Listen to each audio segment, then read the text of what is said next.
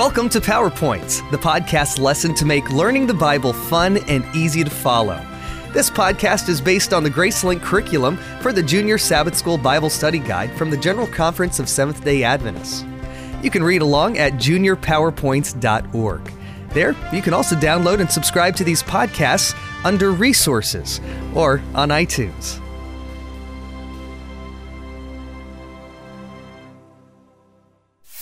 Lesson 13. Whose side are you on? It's always fun to be on the winning team. Often, it's the team captain who gets to choose the team. There are always a few people whom everybody wants, and a few people nobody wants. How would it feel to be able to pick which side you were going to be on? The Israelites were getting settled in their new homes in the Promised Land. Their beloved leader Joshua had served faithfully under Moses through all the years in the wilderness. Then he had been given directions from God to help them get settled in the new land. Joshua was one of only 2 adults who had been on the entire exodus from Egypt to the Promised Land. Now he was about to die. He wanted to talk to the people one last time. On the appointed day, people began arriving in Shechem from everywhere.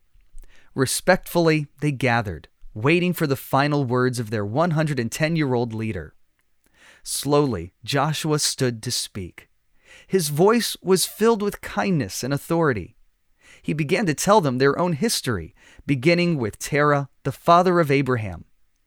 Carefully, he outlined how God had chosen and led Abraham and his descendants until that very day. As Joshua started telling the events of the Exodus from Egypt, a hush fell over the crowd. These were stories all of them had heard from their parents and grandparents. These were stories that Joshua had lived himself. One by one, he reminded them of all the days of God's leading. But he also reminded them of all the times they and their parents had grumbled, complained, or outright rebelled against God's simple instructions. Finally, Joshua reminded them that they were now living in cities that they had not had to build. They were eating olives and grapes from groves and vineyards that they had not had to plant. What a wonderful way God had fulfilled all his promises to them. Now, Joshua was nearing the end of his long speech to his people. Fear the Lord and serve him with all faithfulness. Throw away the gods your ancestors worshipped beyond the Euphrates River and in Egypt, and serve the Lord. But if serving the Lord seems undesirable to you, then choose for yourselves this day whom you will serve, whether the gods your ancestors served beyond the Euphrates, or the gods of the Amorites in whose land you are living. But as for me and my household, we will serve the Lord. Joshua chapter 24, verses 14 and 15. Joshua seemed to be finished, but it was hard to tell because of the noise of the people around him. They were clapping and cheering. They were yelling, "Far be it from us to forsake the Lord to serve other gods. It was the Lord our God himself who brought us and our parents out of Egypt, from that land of slavery, and performed those great signs before our eyes. He protected us on our entire journey and among all the nations through which we traveled. And the Lord drove out before us all the nations, including the Amorites who lived in the land. We too will serve the Lord, because he is our God." Verses 16 through 18. The cheering went on.